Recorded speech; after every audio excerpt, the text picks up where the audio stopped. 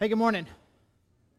Hey, if you're new, I'd also like to welcome you. I'm Charlie, the lead pastor here, and I'm so glad that you're worshiping with us. And we are starting our series. It's going to lead us all the way up to Easter. Easter will be 3 weeks from today.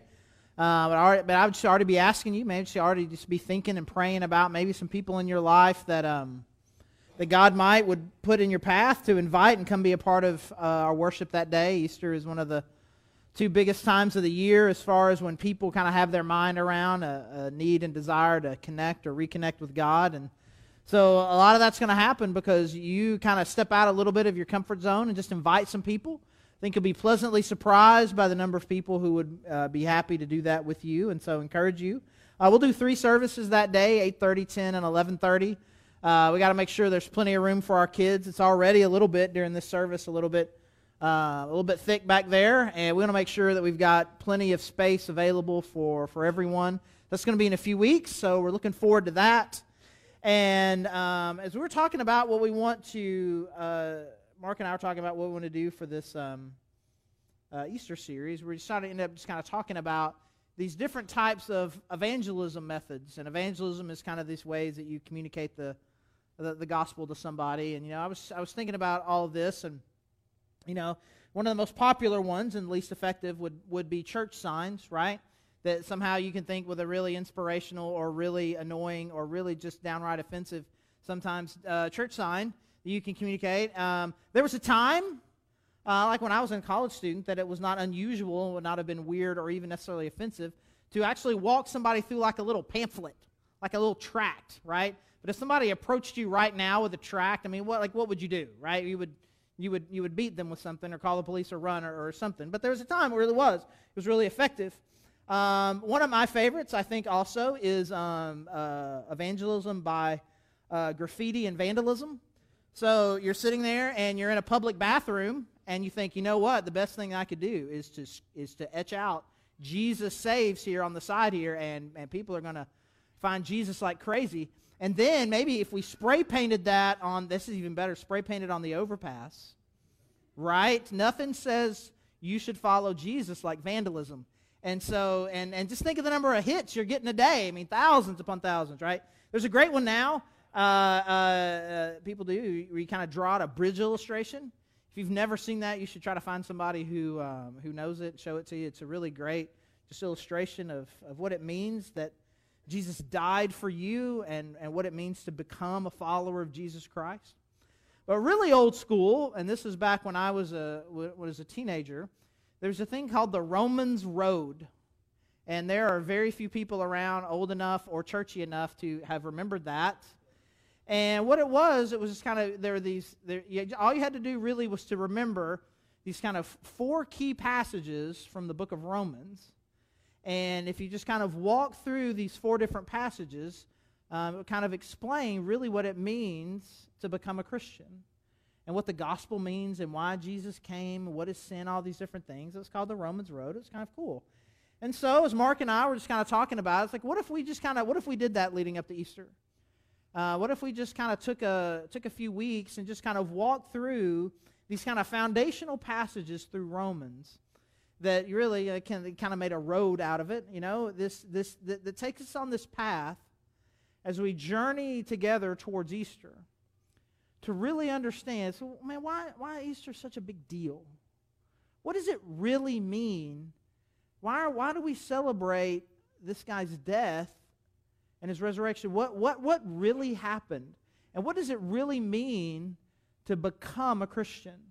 What does it mean to be a Christian?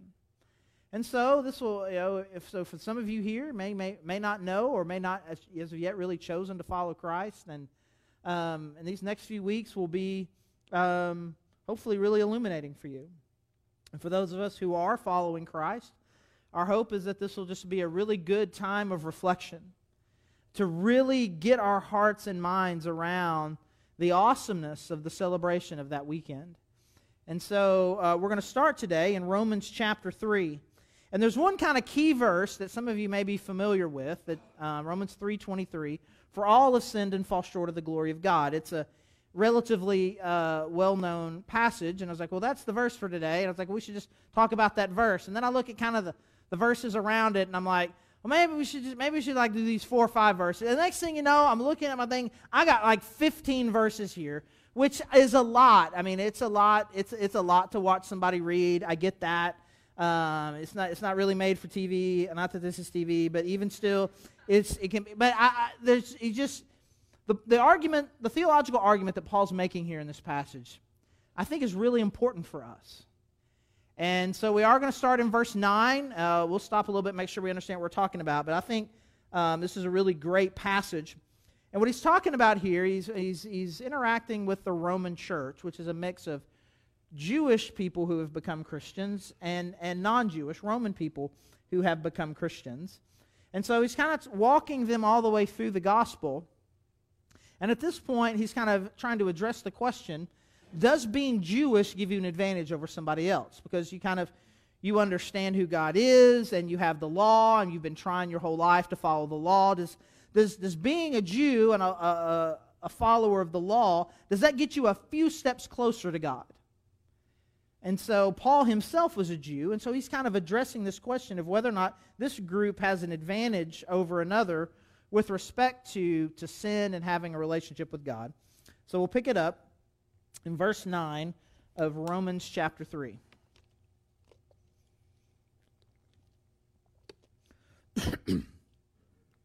What shall we conclude then?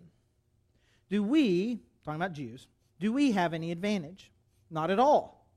For we have already made the charge that Jews and Gentiles alike are all under the power of sin, as it is written. So now he's about to go through several different Old Testament verses. As it is written, there is no one righteous, not even one. There is no one who understands God. There is no one who seeks God. All have turned away. They have together become worthless. There is no one who does good, not even one. Their throats are open graves. Their tongues practice deceit. Another one. The poison of vipers is on their list. This is multiple different verses from different places. Their mouths are full of cursing and bitterness. Their feet are swift to shed blood. Ruin and misery mark their ways. And the way of peace they do not know. There is no fear of God before their eyes. So Paul looked at the Old Testament, found the most inspirational verses that he could possibly find, and just kind of put them all together there in a list, right? I mean, one after another, he's like, man, you think being a Jew is an advantage? Man, here's what God used to say to the Jews back in the day. So he wasn't just addressing the world at large. He was specifically addressing Jewish people. It's like, man, on your own, there's not a one of you who gets it. There's not a one of you on your own that is pursuing me. There's not a one of you who's doing right. Sin has kind of overwhelmed every one of you. So you think being Jewish is an advantage, but look at what God himself is saying. Verse 19. Now we know that whatever the law says, it says to those who are under the law, so that every mouth may be silenced and the whole world held accountable to God. So that's the argument he's making. He's like, listen, these passages we're looking at were directed to Jewish people, and so that every mouth may be silenced. So you think you're bragging, and God put these verses in here so you shut up about it. That you would not think that you are somehow better than other people around you. And so that the whole world will know and be held accountable to God. Therefore, no one will be declared righteous in God's sight by the works of the law. Rather, through the law, we become conscious of our sin. But now, apart from the law, the righteousness of God has been made known, to which the law and the prophets testify. This righteousness is given through faith in Jesus Christ to all who believe. There is no difference between Jew and Gentile. For, here's our verse, for all have sinned and fall short of the glory of God. So he's saying you think having this law gives you some sort of advantage over people who don't have it, but you actually misunderstand it. And he addresses this. And it's a pretty common misunderstanding that Paul is addressing all throughout the New Testament. You think that somehow you have this law and you're trying to follow most of it and you're trying to do your best, that somehow that gives you a heads up. But it doesn't really. It doesn't like make you a better person to follow some of the law. You're still a sinner, and really all it does is it kind of clues you in a little bit better. You know better what you're not doing and what you're supposed to be doing. And this is what you know. Like, the law helps you understand that you are a sinner. It doesn't help you not be a sinner. It just points it out. Because everybody, even the best of the Jews, like you're following 95% of the law, 99% of the law. They're only breaking 1% of the law. You mean what you call somebody who only breaks 1% of the law? Lawbreaker, right? I mean, and so really all it does, it's a heightening of your awareness. You should be more aware of your sin. It doesn't make you better. There's no difference between Jew and Gentile. For all have sinned and fall short of the glory of God. So this is not a particularly profound piece of information. My guess is it will not surprise you that the Bible teaches this, and I believe it, and that we're talking about it today. It's not particularly profound, but I think if we'll let it sink in a little bit, it can become a little more profound for us. And it's a very simple, basic truth of life that everyone is a sinner. Everyone. Everyone is a sinner. All have sinned and fall short of the glory of God. Everyone. Which I like the way that it's worded because it gives pastors like me an easier way of saying really what that means. Really what that means when it says that everyone is a sinner, really your takeaway from that should be you are a sinner. You specifically. Like, I'm pointing at you. Right? You are. You. Sometimes I think we like the idea of, everybody's a sinner. And somehow in our brain, we can imagine that doesn't particularly apply to us. Yeah, everyone's a sinner. Every one of you is a sinner. No, Charlie, don't be ridiculous. I would never think that doesn't apply to me. I know that I'm a sinner. Like, okay, you know that you are a sinner. Could you right now, I know that you wouldn't because this would be awkward because we're in public, and some of you don't even know me that well. But I came to you, it's like, okay, yeah, you're a sinner. Can you enumerate for me some of your sins? Are there some things, some bad things you have done in your life on purpose? Or, well, I mean, come on, dude. I'm not a sinner like that. I mean, we're all sinners, but you're talking about me doing bad things, that's different. No, it's not different, it's the same. And that is true of you. And it reminds me of some things that happen sometimes in marriage counseling. And I say marriage counseling because I don't want to describe that this happens in my own marriage, right? It's safer for me to say that this happens to other people's marriages, not to mine, okay? Right? Where you're having conflict, and one of the people in the conflict is like, it's always the other person's fault. Every bad thing they've ever done is justified by something else that your spouse has done. Well, sure, maybe I did this, but I did this because you're like this, and you did this, and this, and really what I did makes sense. And then I think, sometimes it's your fault. Oh, yeah, sure, yeah, I know. Can you name a time?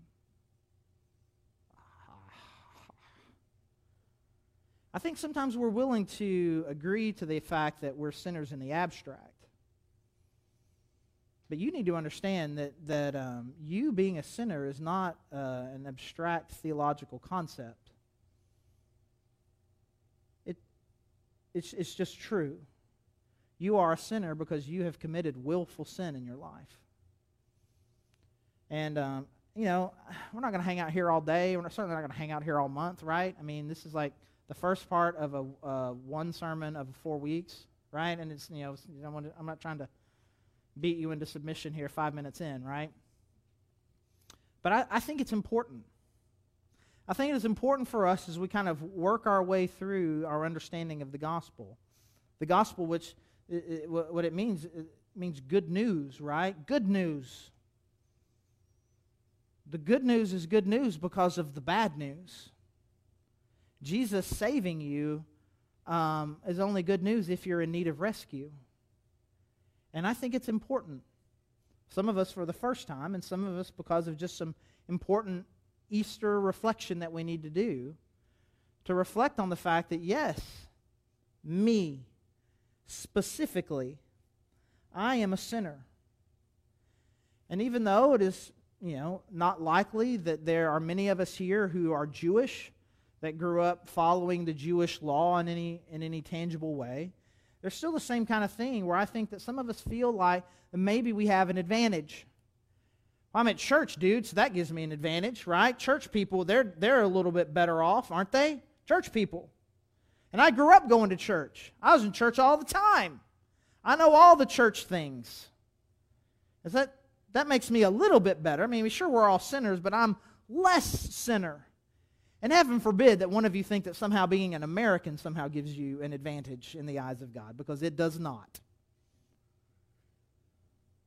But some of us think, because of some status that we have, that we're just a little bit better.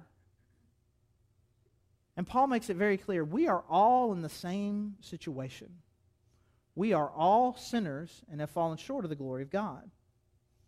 But here's another thing that I think that happens to us when some bad applications that we make from this idea of kind of the universal nature of sin. And I was reminded of the great theologian Dash from The Incredibles. There's a group of superheroes, and they're trying to hide the fact that they're superheroes. And Dash and his dad, Mr. Incredible, they want him, Dash, to be able to show off a little bit because he's special. To which Mom says, everyone's special. To which the angry retort is what? If everyone's special, then no one's special. You're familiar with his theological works. It's great. If everyone's special, no one is. And so I say everyone's a sinner, and I think then I put on, well, if everybody's a sinner, then sin really isn't that big of a deal, because it's something that we all do. And so if we're all on the same playing field, then it's really not that big a deal. And then it becomes this game that we play in our mind about relative sinfulness. I'm not as sinful as this. I'm not as sinful as that. And we start to create a different standard for how sinful is too sinful. But the standard is in the verse, Romans 3:23. For all have sinned and fall short of the glory of God. Not only is everyone a sinner, but everyone falls short of God's standard. Everyone falls short of the standard. Everyone. And the standard is described there. The standard is described as the glory of God. So are you as good as God is glorious? Are you as good as God is good? Are you as good as God is awesome? Are you as good as God is amazing? Are you as good as God is impressive? Are you as good as that? Well, Charlie, no, now you're just being ridiculous. Of course no one is that good, but nothing. Maybe there's a comma but coming a little bit later in the message, but it ain't there.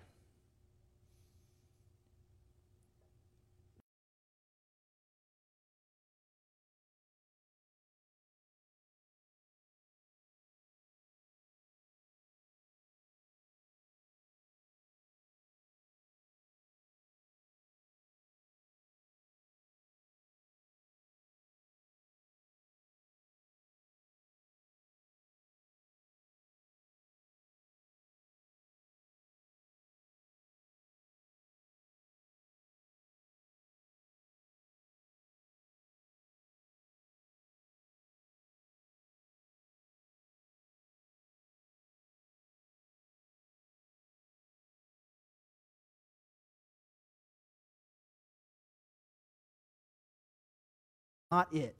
And we have this thing, we just can't get over this idea that we invented it, by the way. There's no biblical justification for it at all. We collectively made this up, but we just cannot get over the fact that God has some sort of bell curve. Right? That he's kind of putting us all out there. It's like, well, your sin's not this bad. We kind of draw it out, and somewhere God's got a pass-fail line. 50%, 60%, 70%, somewhere in there, whoop. And it doesn't really matter how bad a sinner you are. It just matters how bad the sinner everybody else is, right? It's like the thing with I don't have to outrun a bear, right? You ever heard that? Like, the bear comes and you start running. It's like, man, you can't outrun that bear. Man, I ain't got to outrun the bear. I just got to outrun you, right? I don't have to be great. I just have to be better than you so that when God makes his little bell curve, and if that were true, which it's not, I mean, what the best strategy, the best sermons would be, come on, let's just all agree that we're going to sin as much as possible. Right? We're all just going to be as bad as we possibly can, and then we draw the curve, we'll all just be fine. Because it's that one dude, right, that wrecks the curve. Mr. Smarty Pants Genius Boy made 100, and now none of us are okay. But the reality of it is, the standard has already been set, the greatness and the glory of God. And we fall short of that. And we've invented this other idea that we wish were true. And we're coming into to God in a group from class. We all know we failed the test, and we're deciding what is the best strategy that we can have to convince the teacher to curve the test. And you've got all your arguments. Okay? Curving the test. You missed the question. I'm going to give you the points for the question you didn't miss. You missed it.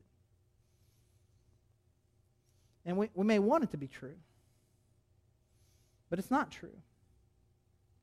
Everyone falls short of God's standard. Now, if we were a different kind of church, if I were a different kind of person, maybe we would just kind of end it there, right? With those really nice inspirational passages that Paul quoted and me telling you what sinners you are and how a desperate situation we're in. Again, if I were different, right, I wish sometimes that I had longer fingers, so I could do the preacher finger wag at you, right? But look at that little 12-year-old boy hand. I mean, that finger's not intimidating anybody. Hey, you're a sinner. And I don't really have the voice for it. It's a little too high, right? I can't really intimidate you. I mean, I could try, I guess. Let me get a finger extender and put on the preacher voice. I could do it, I guess, but I don't want to do that. I don't want to do that. But like I said, if we really understand how bad the bad news was, it makes the good news all the better. And so what we're going to do over the course of this series is we're going to kind of look, as we go through this Romans road, we're going to look at one particular aspect of the gospel in depth, but then we'll all make sure we pull out and look at the big picture and see exactly how this fits into the big picture of what God's doing. And I think Paul himself recognizes that this passage in Romans 3 has taken a particularly negative tone about sin and life and who God is and who you are with respect to Him. But you'll find this to almost always be true in the Scripture. No matter how negative, no matter how bad the passage has get, there's always a comma. There's always a comma. Sometimes it says but, sometimes it says therefore. Is also, this one starts with and. All have sinned and fall short of the glory of God, comma, and all are justified freely by His grace through the redemption that came by Christ Jesus. We are all in this awful situation together the same, where we have fallen short of the standard that God has given us. We're all in that place, comma, but everyone also has access to God's great grace.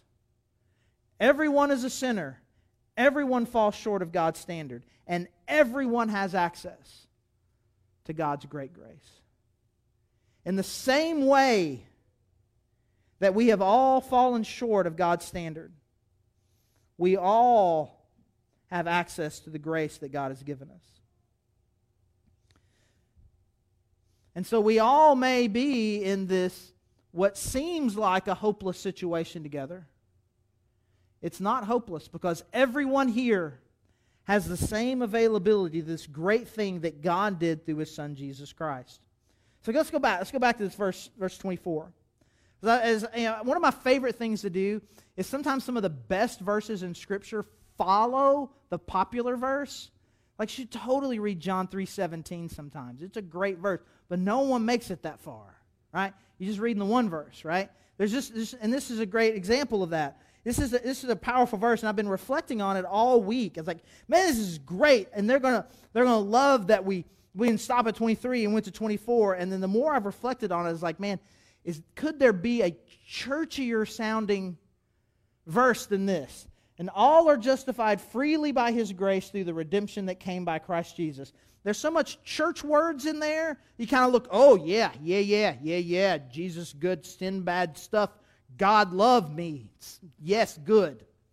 But there's actually a lot of really awesome things here, but we just kind of blur past some of these words that just kind of, they only mean things in church world. And I think it's important for us, if we're going to reflect on the awesome thing that Jesus Christ did and how good the good news of the gospel is, we need to make sure we understand what this is. We'll start with the word freely. We all understand what free is, right? Free is easy. We understand that. And whatever it is, this thing that God has done for us in this sinful state that we find ourselves, it's free. It's not going to cost you anything. This is something that God did for you for free. But what did He do? Well, let's start right here. He justified you. You've been justified. Justified, shorten it up, justify, just, right? Just, means like you're in good standing with the law. And so to justify something is to take something that was bad and to make it good. You understand this? You've said this to someone that you're fighting with. They do something stupid, and you say, that was stupid, and then they give you 7 reasons why stupid's not stupid, and then you say, you're trying to justify yourself. Right? Which means you're trying to take something bad and make it good. Well, that's what it said. This is what Jesus does. You're bad. You're a sinner. You have fallen short. I'm going to take a lawbreaker. I'm going to take a sinner. I'm going to take the person that's fallen short, and for free, I'm going to turn the lawbreaker into a not a lawbreaker. I'm going to take the bad and make it good, and I'm going to do it for free. He's going to do it for free. How? He's going to do it free by His grace. By His grace. And what grace is doing something good for no reason. He didn't do the good thing because you're good. He didn't do it because you're going to do something for Him. He did it for free because He's good. So I'm going to take you, lawbreaker, and make you a not lawbreaker, and for free, and because I'm good, I'm going to do this for you. How? Through redemption. And redemption is a transactional thing. Someone is in debt, someone is in slavery, right? You redeem slaves. So someone is in some sort of debtor's prison of some kind, and I redeem them by paying their debt for them, and they get released from prison. So it's a transaction. You owe a debt that you are unable to pay, and He pays that debt for you. So He freely pays for you because He is good to turn the lawbreakers into not lawbreakers. That's what Jesus Christ's death did for you.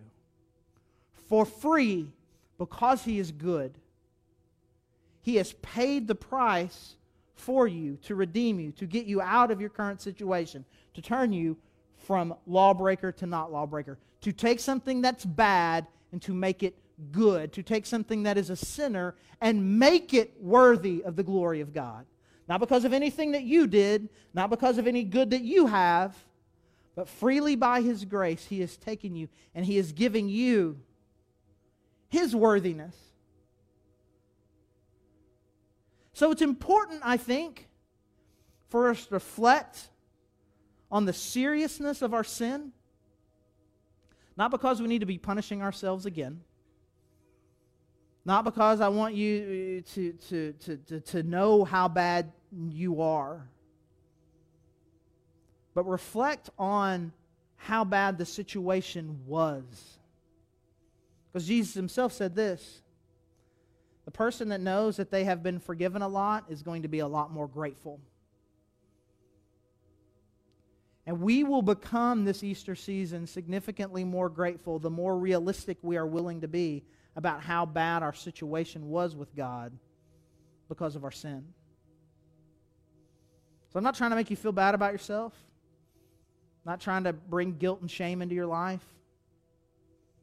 I am trying to highlight the goodness of the redemption of God that justified you freely by His grace by making sure that we have a sober mind about the situation that we were in. All the better of what God did for us through Jesus Christ, the more we understand that. So for some of us here, we may be still in the process of trying to understand that. We may not really have fully accepted this free gift that God has offered us through Jesus Christ. And our hope and prayer for today and for this reflection leading up to Easter, that this would be your time to really fully make this awesome gift that God has given you, to make it personal to you. And that this Easter season would be the one that changes your life forever. So please, I pray that you would do that you would accept this gift that is being offered to you freely by God. But for those of us who have, I'd encourage you, let this kind of be step one on your Easter road, where you are reflecting deeply and appropriately about the situation apart from Christ that you were in. The seriousness of sin, the seriousness of what it means to fall short of God's glory. But don't hang out there too long. And then immediately go to the greatness of God and the amazing gift of His Son, Jesus Christ. So as always, we have lots of ways to kind of have some time to reflect. We'll be worshiping. You can do that as you're singing. Our prayer team is there in the back. We'd love to pray with you if you need some prayer and encouragement this morning. Communion's available. You don't have to be a member here, just a follower of Christ. You can do that. A great way to remember and reflect on Jesus' bodily sacrifice for us. There's prayer candles. There's a cross. We have opportunities to give. Lots of different ways for us to take some time and spiritually reflect. Let's get our hearts on this road that is taking us to Easter as we reflect and think and celebrate the greatness of what God did for us in Jesus Christ. Let's pray.